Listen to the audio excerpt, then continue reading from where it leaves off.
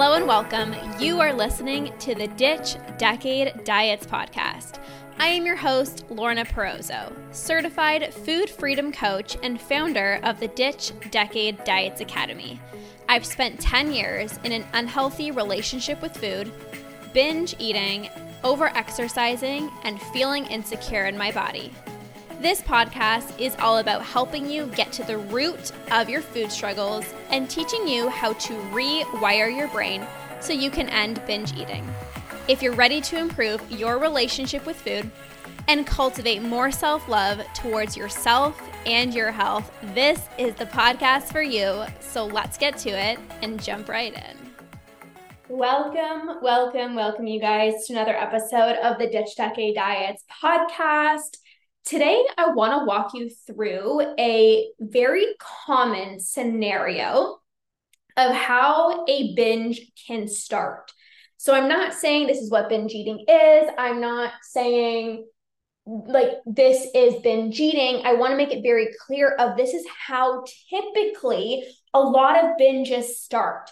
Now, of course, there could be nuances to this and not every single binge will happen like this, but if you're anything like me and you've had a restriction background where you spent a lot of your, years like dieting and restricting yourself, you probably are going to really relate to this episode because for me, a lot of my binges stemmed from heavy restriction. You can't eat this. You're not allowed to eat that. And so much deprivation, like for the majority of my life, like I was always on some type of diet. And, I never really did like Atkins or Weight Watchers, but it was always like these rules. Like I didn't even need to be on a diet, but it was just all of these rules of like, no, that's a bad food, so you can't eat that, or you should be eating this. Like there was always so many rules.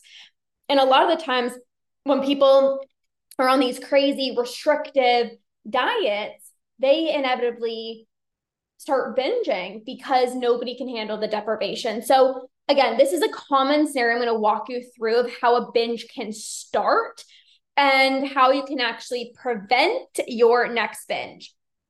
So let's say it's a Saturday night, because it's Saturday night as I'm recording this. Saturday night, and you are craving something sweet. You remember that there is chocolate in your cupboards, and you're like, that sounds really good. Like, I'm actually really craving some chocolate right now.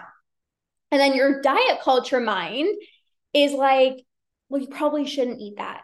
You don't really need that, do you?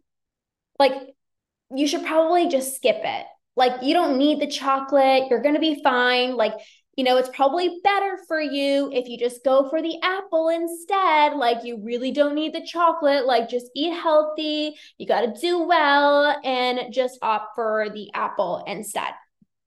So you choose a healthier alternative. You end up having the apple and you can absolutely love fruit. Like you can literally love apples.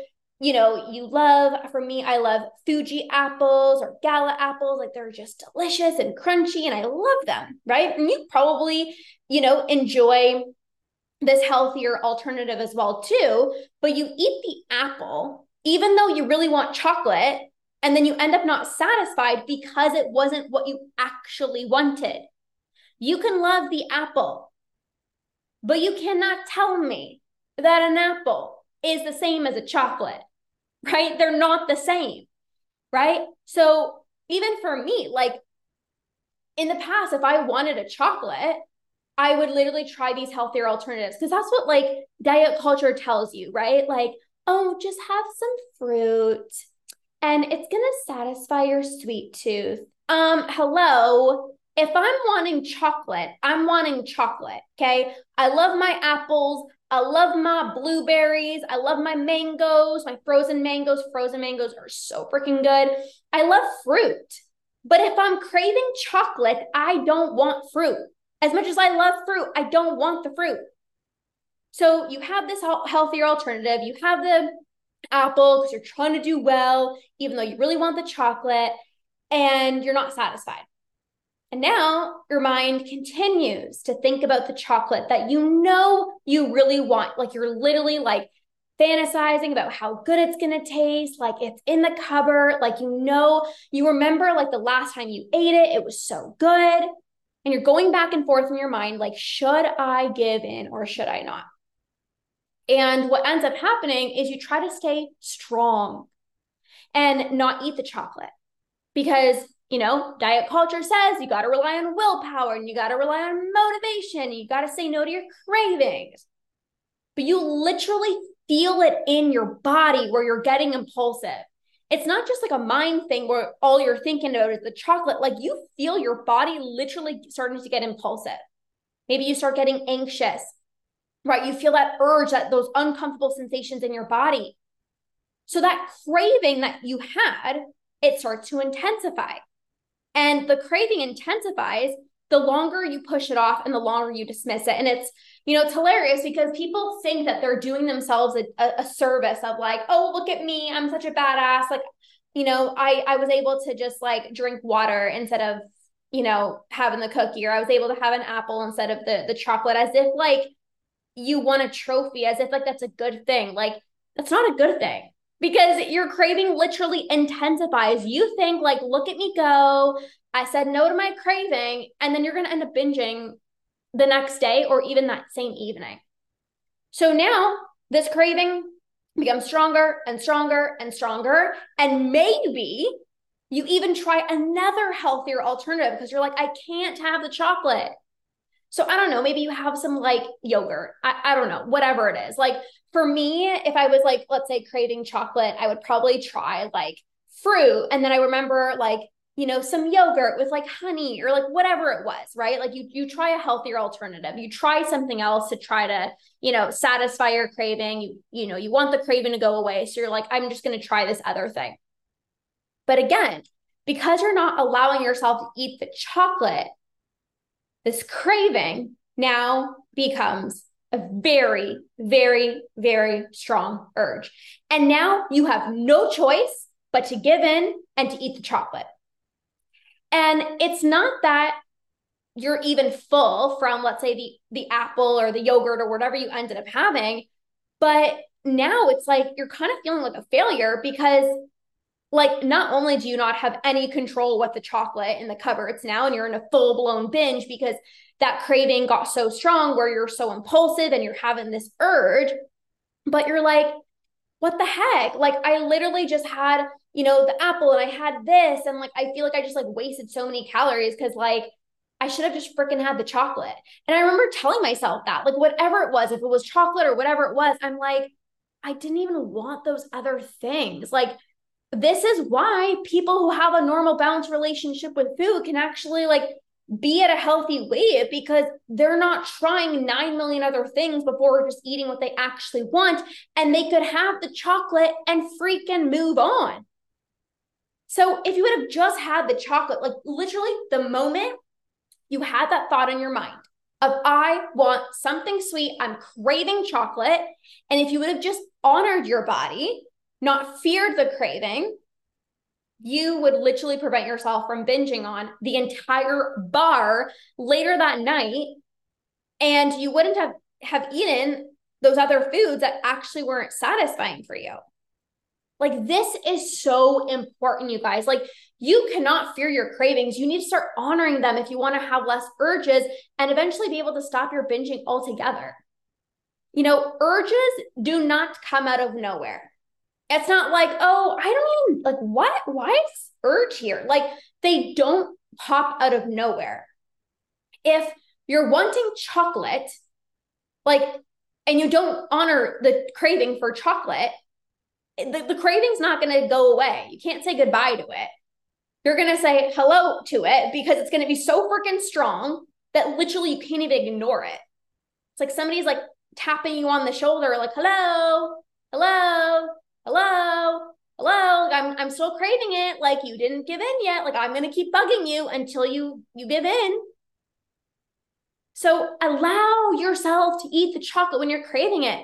And actually remind yourself that this is such an important step that you need to take to reduce impulsivity and stop your binges. Instead of seeing it like, oh, I'm such a failure, like, oh, I'm doing something wrong, see it as like, no, I'm a freaking badass.